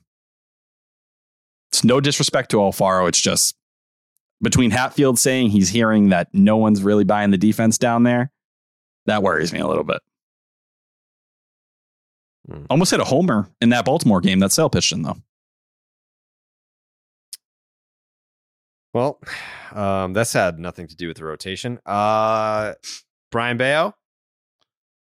Brian Bayo, the Red Sox best pitching prospect to come along since John Lester. I think this is the year Brian Bayo has a chance. And, coming off injuries, we know Clay Buchholz. Yeah, that's probably a better way to go about it. But I think with Brian Bayo coming off forearm tightness, we're always going to be sitting here a little nervous, at least early in the season. But I think this is the chance for Brian Bayo to emerge and show that I'm a top of the rotation type arm, top 25 prospect last year before he graduated. I don't think it's crazy to think he'll be the best pitcher on the entire Red Sox staff by the end of this season. The runway's there for him. I think they're going to let him take it. It's just, is he willing to pick up and rock with it? He's not going to get screwed on the BABIP luck like we saw last year. I think we're going to see that true talent level. And after an offseason of working with Pedro Martinez, where what does Bayo say the first thing that he kind of learned from Pedro? How to pitch inside. Jared, as someone who lived during the Pedro era, I know that makes you feel something. Pedro, I mean, like, I think Pat Light talked about that, about how, like, his philosophy behind pitching inside. Like, it's kind of crazy that Pat Light got pitching advice from Pedro Martinez, but I can't remember the exact phrasing, but he was talking about like how Pedro taught him how to pitch inside. And it's like, worst case it happens, you're going to fucking hit him. Like, whatever. He's like, okay. And I think with Bayo, like, we talk about guys who don't have the makeup, who are not super confident. I'd put him in that same category as Tristan Casas. And Cora said that after his start. It's like, this guy he believes he belongs here. He does not think he's above his head or anything like that. He's ready to dominate. He's ready to do his thing. And I love Garrett Whitlock more than anyone. I really do. But I think by the end of the year, we'll look at Brian Bayo and say, wow, the Red Sox had a top of the rotation arm finally emerge. And, we'll be hoping and talking, can they get an extension done so that we don't have to ride this pony down the line and let him only get more and more and more expensive. Is Clay Buchholz really the last top pitching prospect to emerge from the Red Sox system? Let's say Bayo is that guy. You can't count Whitlock, obviously, even though could become a really good starter. No. Felix Doubront. Right? You're not going to consider Eddie that because he got dealt here in the Andrew Miller trade. Mm-hmm. What else is left? Tanner Houck, I think, is suited for the bullpen. Yeah. It's nobody else. Yeah, Alan Webster, Ruby De La Rosa, like none of those guys. Is the criteria that they had to have been drafted and developed by the Red Sox? I think in this context, when people refer to it, usually. Because, if you're just saying an arm they developed, well, Eddie wasn't in the big league. So, he was a fine starter for a stretch. So was Felix Doubront. You know, Felix was a back end arm for what, 3 or 4 years here, whatever it was. Felix Dubron, come on. Hold on. Let me pull up some Felix Dubron stats. Let's put some respect on his name real quick. Felix Dubron. I know he started. He started the game that Manny came back for the first time with the Dodgers. Felix Dubron started that game. Okay, that makes sense. All right, Felix Dubron was worse than I remember. Actually, I don't know why in my head I thought. What are the was numbers? A little You bit fucking better. idiot. What are the numbers? Okay. Well, would you like to guess, or do you want me just to say it? 4.79 ERA. That is incredible. It was a 4.82. That very good work, Jared. Now I will come in here to defend myself. It was a 4.28 FIP. So probably a little bit better than what that ERA actually was. I was off by fucking 3 percentage points. It's pretty damn good. Pretty damn good. And a big appearance in the 2013 postseason. Yeah. Yeah, I don't remember him standing out in the playoffs, so he must have been okay. Felix Dubron. I mean, like, yeah, who the fuck out? Like Justin Masterson? It's a tough one. That's another one where it's like you got a little taste of it and then you flipped him for Victor Martinez. Yeah, like he was more of a guy with Cleveland than he ever was here. I mean, he came back around, but like wasn't really much of a guy. No, he got his dick kicked in. Mm-hmm. Yeah, no, that's really it. So if Brian Bayo can be that, and I don't think he's a 3 or a 4. I think he's better than that. I truthfully do. And that's fucking pathetic. Like John Lester got called up in 2006. Or no, 6. Because I was Papelbon got called up in 2005 as a starter, became the best reliever in baseball, not named Mariano Rivera in 2006.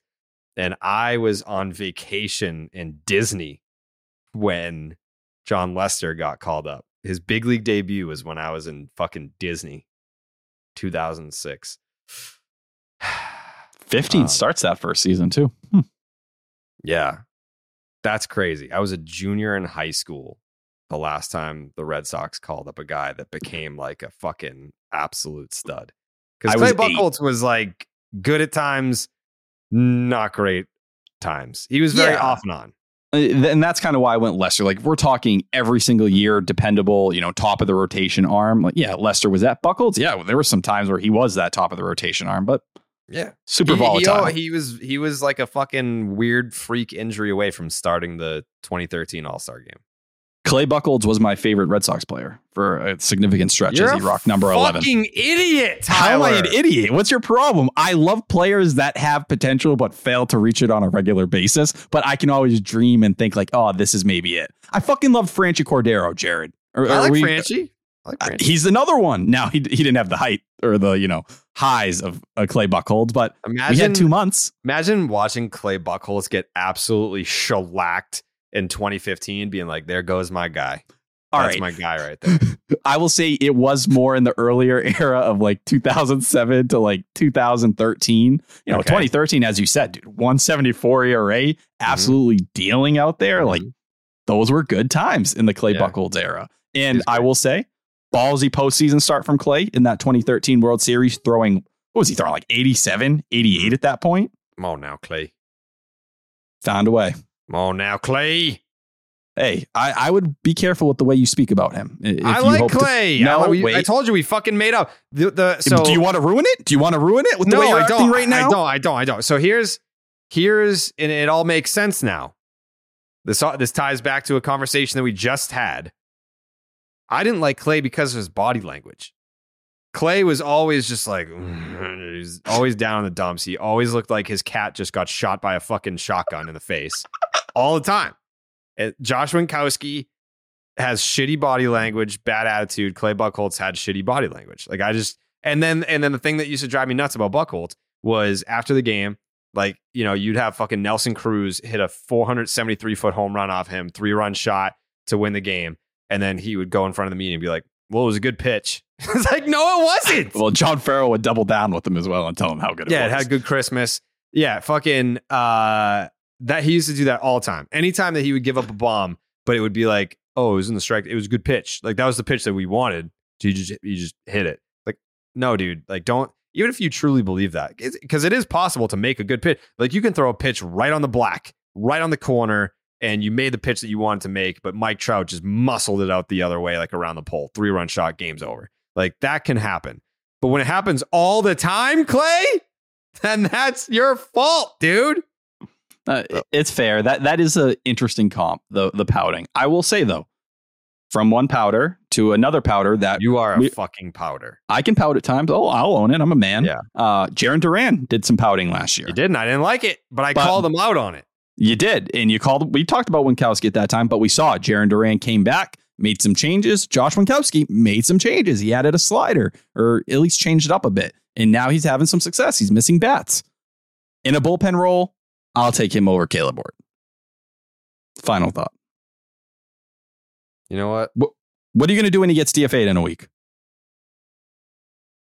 He's not. You going to follow him? You going to go to whatever team he's going? Yeah. Yep. Wow. You're going to die on the Caleb Ward hill. Yep. He'll be working with Business Pat in 2 to 3 years. No, he won't. He's going to be 100% for the Boston Red Sox. According to my sources, they're already talking.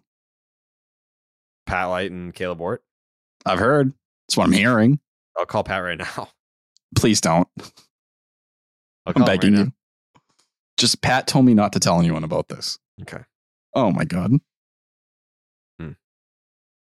You don't have to do this. No one's asking you. I'm not gonna do it. Okay. I'm not gonna do it. I feel better now. No one message Pat about this, please, or send any DMs to him. Or he has a lot going on. We don't want to make things worse on him. He's got a lot on his plate. He's dealing with a lot right now. Pat Light. I'm excited for the new studio. It's almost done. We just put the carpet down a couple days ago. Yeah, I will say this about my house. I need someone to come in here and like suck all the air out and blow it out. Because the amount of so I did brick on the walls in the studio, and then I did tile in my bedroom. But he cut the brick and the tile in the house. So now all that dust is just spread throughout the entire house. So every day, all I can taste is like chalk, and I breathe it in, and I just my mouth and my lip, all I can taste is chalk because of this podcast studio. So I'm literally dying for the content. Can you even fix that? How do you get rid of dust? I think it's I'm going to have to do, because most of it's probably on the floor, and then I kick it up when I walk around. So I need to have someone come in and do a deep clean, vacuum the couches, shit like that. And then whatever, vacuum and clean the floors so that it gets rid of all the dust. But for right now, I have a headache every single day because of all this fucking toxic dust that I'm just constantly breathing in. So yeah, hopefully we get that resolved soon, but we put the carpet down in the studio. We did the black brick walls. We're getting the graffiti artist to come in soon. I got the mounts I bought a dining room table. I got the mic arms. We're mounting all the mic arms to the table. We had some folks from DraftKings come to the studio to take a look at what we need for cameras. We're doing lighting in there. It's basically going to be objectively speaking, it's going to be the best podcast studio I've ever worked in. I'm going to be very hurt if I'm not one of the first people to ever record a podcast there, or if not the first, considering this podcast. And, there's distance between you and the other podcasts you do. I am a little bit, what's the word? Geographically close. Yeah. Thank you. That was the word I was looking for. Mm-hmm. I don't know. I am a little worried about this dust thing, though. I don't know if I can come there until that's taken care of, because I'm going to take care of it. What's today? Wednesday? Yes. I'm taking care of this by Friday, because I literally cannot breathe in my fucking house every day. Applaud you for not pouting about it. Personally, me, I probably would have just dealt with the fumes and just, see what happens. Maybe something cool would happen. Maybe something bad would happen. I just started hallucinating. Maybe you should keep them there then. Mm-hmm. You don't have to spend money on things that make you hallucinate at that point. It can't be good. It just can't be good. What's been happening to my lungs can't be. Do you have healthy lungs, Jared? I don't smoke cigarettes unless Xander Bogaerts goes to the Padres. The amount of cigarettes you did smoke at that time, though, might have been enough damage of 20 to 30 years of smoking. Fair. I think that's even more reason you need to get someone in there to clean. Probably tomorrow. We're going to go with Friday. We're going to get someone to do it on Friday. Yeah.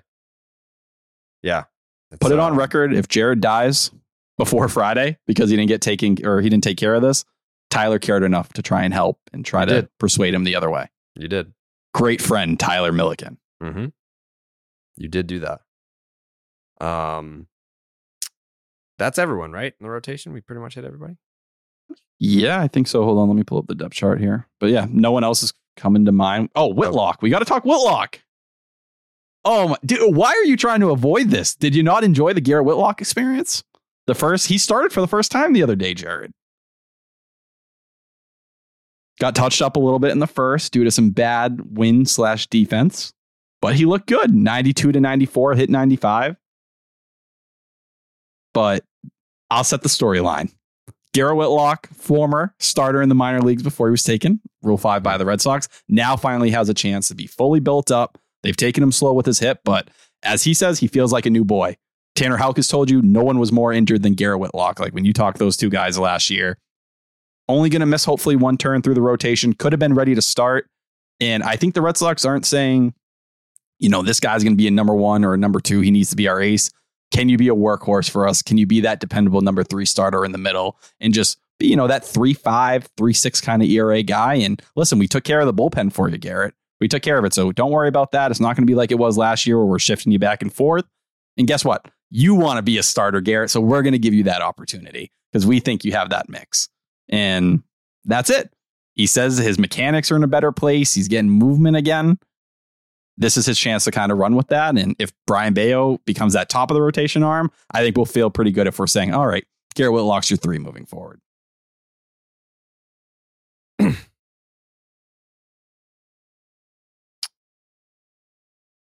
Yeah. Oh my God. Tyler, listen. Talk to me. He's a reliever. It's okay. I'm not gonna fight you on this. I'm not gonna argue with you about this. I'm willing to see it through. I want to see what he looks like as a starter. I just don't want it to cost me my enjoyable season. That's all. Like you said, I thought you put it well. If it was a year like last year where you have aspirations to win a World Series and those things, and you're trying this experiment then, yeah, I'd sit there and question you a bit. It's a bridge year, so let's figure it out. How long that leash is, Jared, I think it's a long leash. Your leash seems pretty short. You seem like if you saw a couple starts and it didn't work, you'd be good. No, I would say 2 months. Yeah. At the end of May, if it's apparent that it's just not working out, then I think that's when they start having the conversation. Like they might give them until like the All-Star break. Like I think you need 2 months worth of a sample size before you can start making the conversation legitimate. And then you probably give him another month, because what if he turns it around? Like you're not going to be like, all right, well you had like a good two out of 3 starts. One in June were good. Like you had a stinker in between. I think it has to be like noticeably not working out through June to make a move. But I think the conversation needs at least through May to even start. That's actually very level-headed, and I applaud you for that. Now, I'm a level-headed guy. You are. I don't give you credit for that, but I want to throw you a bone here a little bit and see if does this bother you. Sitting 92 to 94 in that first traditional start, that's the first not thing following Kluber. No, not right now, no. But if I see that his first time out, then yes.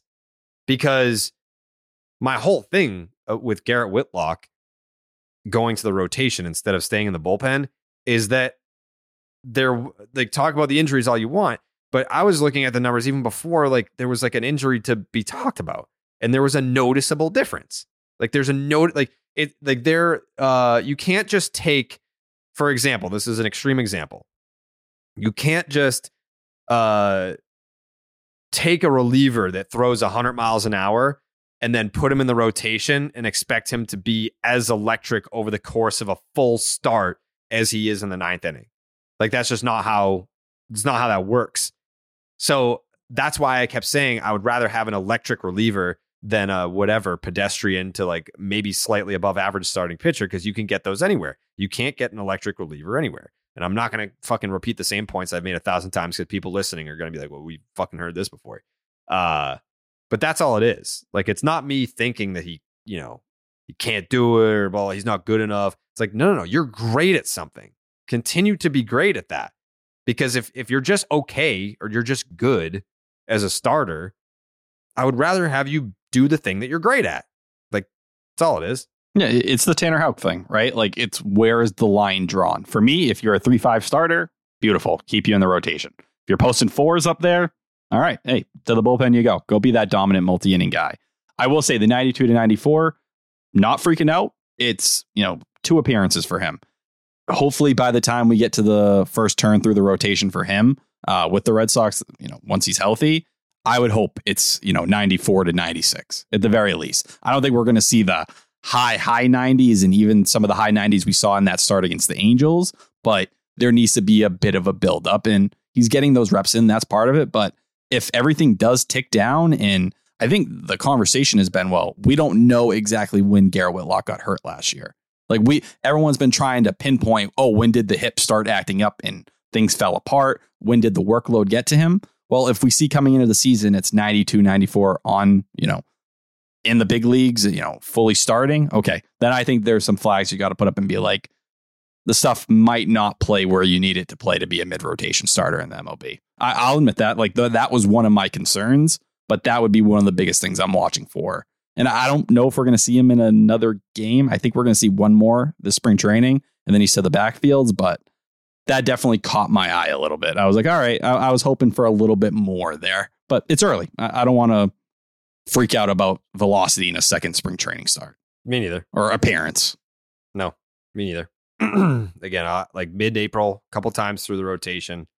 Then I'll have concerns, I guess. Like it's like a starting point. You don't just flip a switch and say, this guy's cooked. Like you notice it, then it continues, and then the concern develops, and then it continues, and then it's like call for action. Like it's not just one swift motion.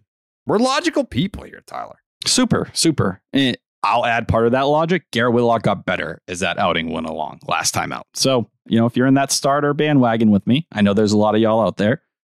He got better as he went. Are there? There are. I have a lot of people, you'd be surprised, Jared, that are like, people shit on me for this Garrett Whitlock take, but thank you for going up against Jared and not letting him rain on that parade. I'm not raining on the parade. Oh, you're pissing all over it. You've pissed on it quite a few times. But I think I gave you a little bit of an umbrella when I brought up the Bridge thing. The whole, Bridge year, you got to give him a chance. We'll take that for now.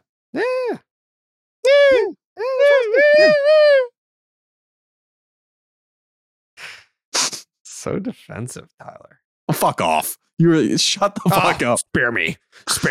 Fuck off. Like, I love Garrett Whitlock in the rotation, okay? That is not what I sound like. First off, I sound way cooler. Jake, is that what Tyler sounds like? Jake, shut the fuck up. I swear to God. I was confused because I thought that was him talking for a second. Yeah. So, no, that's fine. I just want to see it. That's all.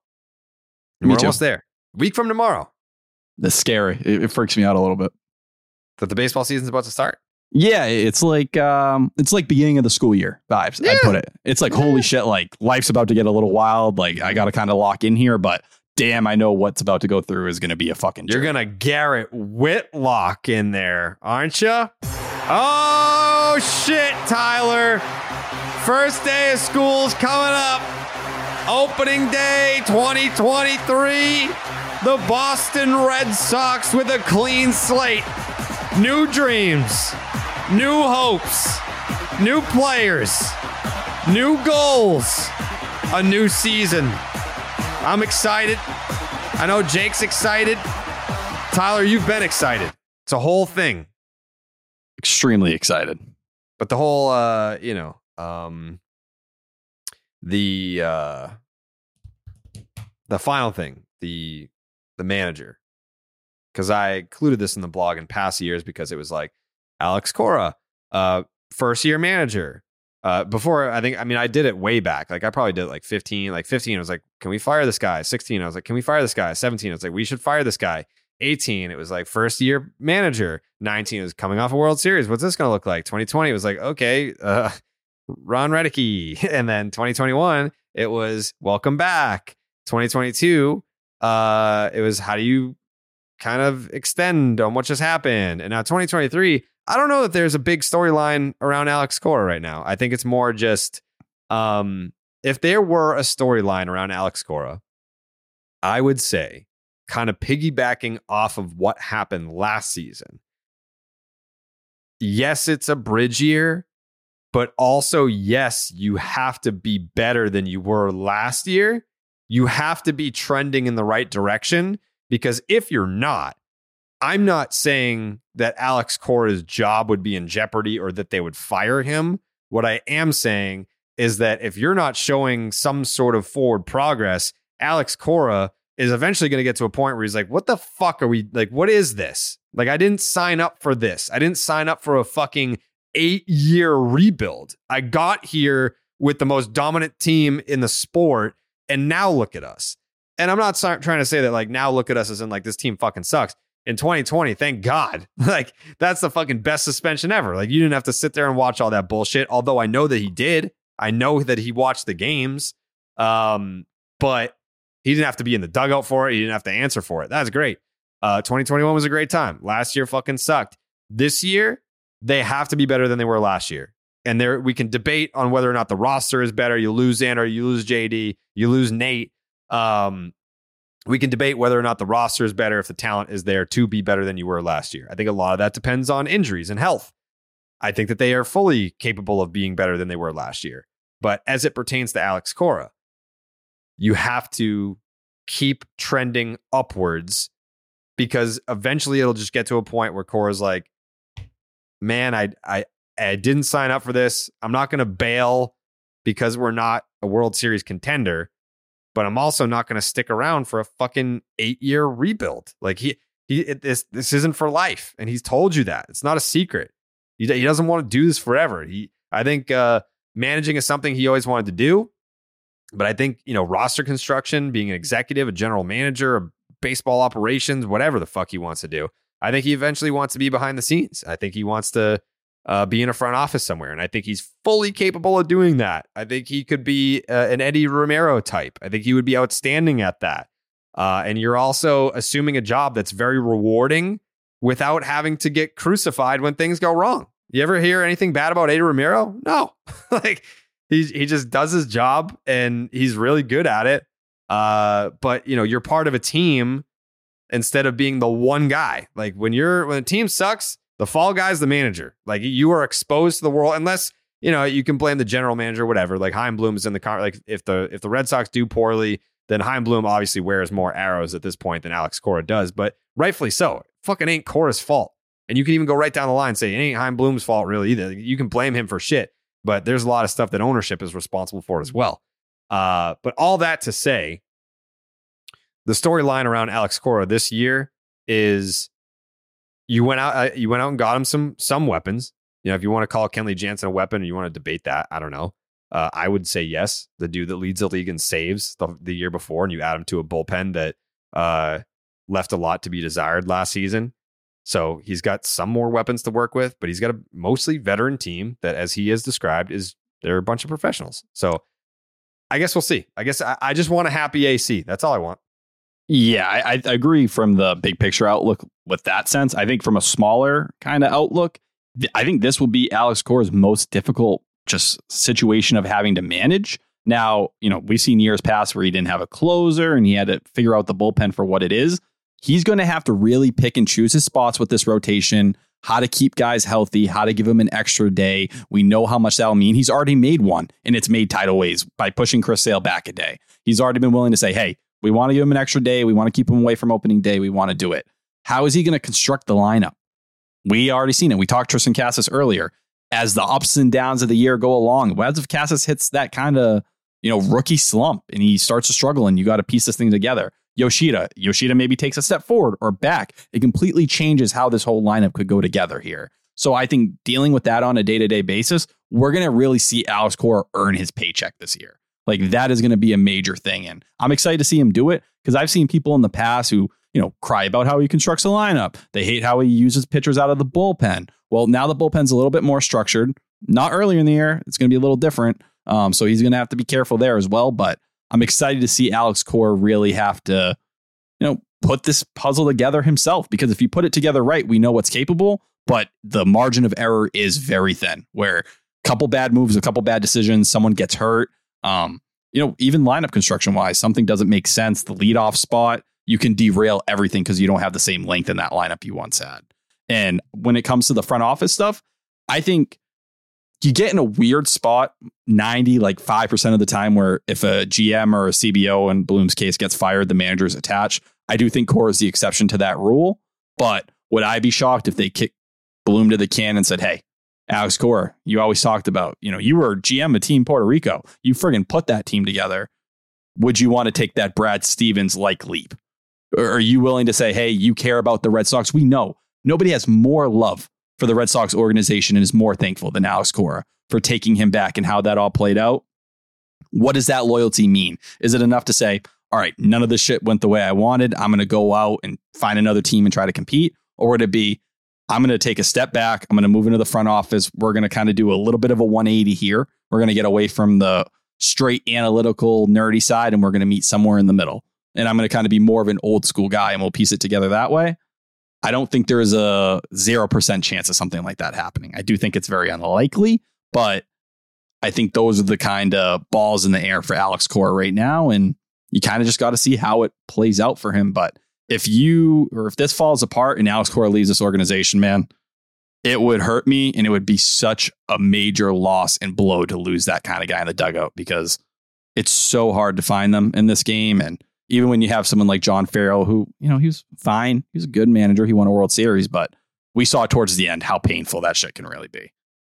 Or Ron Renicky fucking sitting Alex Verdugo on opening day in 2020. I will never forgive him for that. I feel like there could come a day when Dustin Pedroia is managing this team and Jason Varitek is the bench coach and Alex Cora is the general manager. That would be fucking wild. But I'd flip that and I'd say, would you be shocked? Jason Varitek's due for a managerial job at this point. I think we all feel that way. Yeah. Jason Varitek could be your manager a year or two from now, and I don't think anyone would be like, oh, that's crazy. Dustin Pedroia, I think it's going to be some time because of his kids and everything. But Jason Varitek, hey, you be my manager. We've been in the dugout, fucking former teammates, obviously, but we've been in the dugout for the last couple of years. You're not going to lose Jason Varitek as another asset to this organization. A guy who's really, seems to be embracing the analytics as well. It'd be interesting to see a Cora Varitek combination GM manager. I've said this before. I'm a Chaim Bloom guy, so I don't want that to happen, but fuck off. I think I've said this before about Jason Varitek. I love him in the role that he's in because there's no it's not like the the soda machine where it's like you buy one and they just fall forward, and you buy one then they fall forward. Like there's nothing pushing him to the point where he's at the back of the line working his way up, and then eventually you get to a point where you just fall off and whatever. Like he can have this job for as long as he wants. Once you get into the bench coach manager spots, you're hired to be fired. I don't want Jason Varitek to be in a role where it's like, all right, clock's expiration ticking now. Date. Yeah, there's no expiration date on his role right now. That's his for as long as he wants. He has the pregame meetings with the catchers and the starting pitcher. He'll go over notes, all the notes that he used to take when he was a catcher as a player. He still takes those now, and then he goes over all the attack plans with the catchers. That's his job. And obviously when they're on the road, he's a guy that players will go to. It's, invaluable to have him there. And again, that is a role that you can have for as long as you want. The manager bench coach role is obviously clock's ticking. Imagine obviously it would be cool to be yeah, Red Sox manager Dustin Pedroia or Jason Varitek, all that shit. GM Alex Cora, but it's could you imagine the Red Sox firing Dustin Pedroia? Yeah, that's the nightmare. Everything goes wrong, and these guys that you have so much love for that have such a positive image in Red Sox history, you just go by remembering them as this failed, and they all had to get kicked out of the door, and it led to a 5-year rebuild. That's worth, you come back for ceremonies, you come back for all this different stuff. It's just never the same after something like that. Yeah. All right. That covers the rotation and manager spring training storylines. Next week, we We normally wouldn't be doing 2 episodes a week that first week because the season starts on Thursday. So normally we would have just been doing 1 episode next week, but we're going to do an episode before opening day to finish out our spring training storylines, doing the bullpen and the lineup. And then we have a very special opening day episode that is being recorded immediately after opening day with a very, very special guest that we'll be with in person, Jake? At Fenway Park. We'll be at Fenway Park with this individual recording the episode. Yes. Would you say he's like a very big guest? Yeah, I think people have heard of him. Yeah. Okay. Tyler, are you excited for the guest? Extremely excited, but extremely nervous. You're nervous. Of course. When people find out who this guest is, I think they'd be like, damn, I'd be pretty fucking nervous too. I'll be on my best behavior, though. Okay. Opening day episode featuring Mark Bellhorn. Next week, after opening day at Fenway Park, we're just a week away from the season. 2023 Boston Red Sox baseball coming for you. The positivity horn's gonna be blaring. Tyler's gonna be pouting. Jake's gonna be producing. And we'll be podcasting twice a week. Hit me again. All season long as the Red Sox try to get back to the postseason for the first time in a very long 2 years. Stay tuned. Follow us on Twitter. Catch us on Reddit. Follow us on Instagram. And we'll see you next week. Buenas noches, amigos.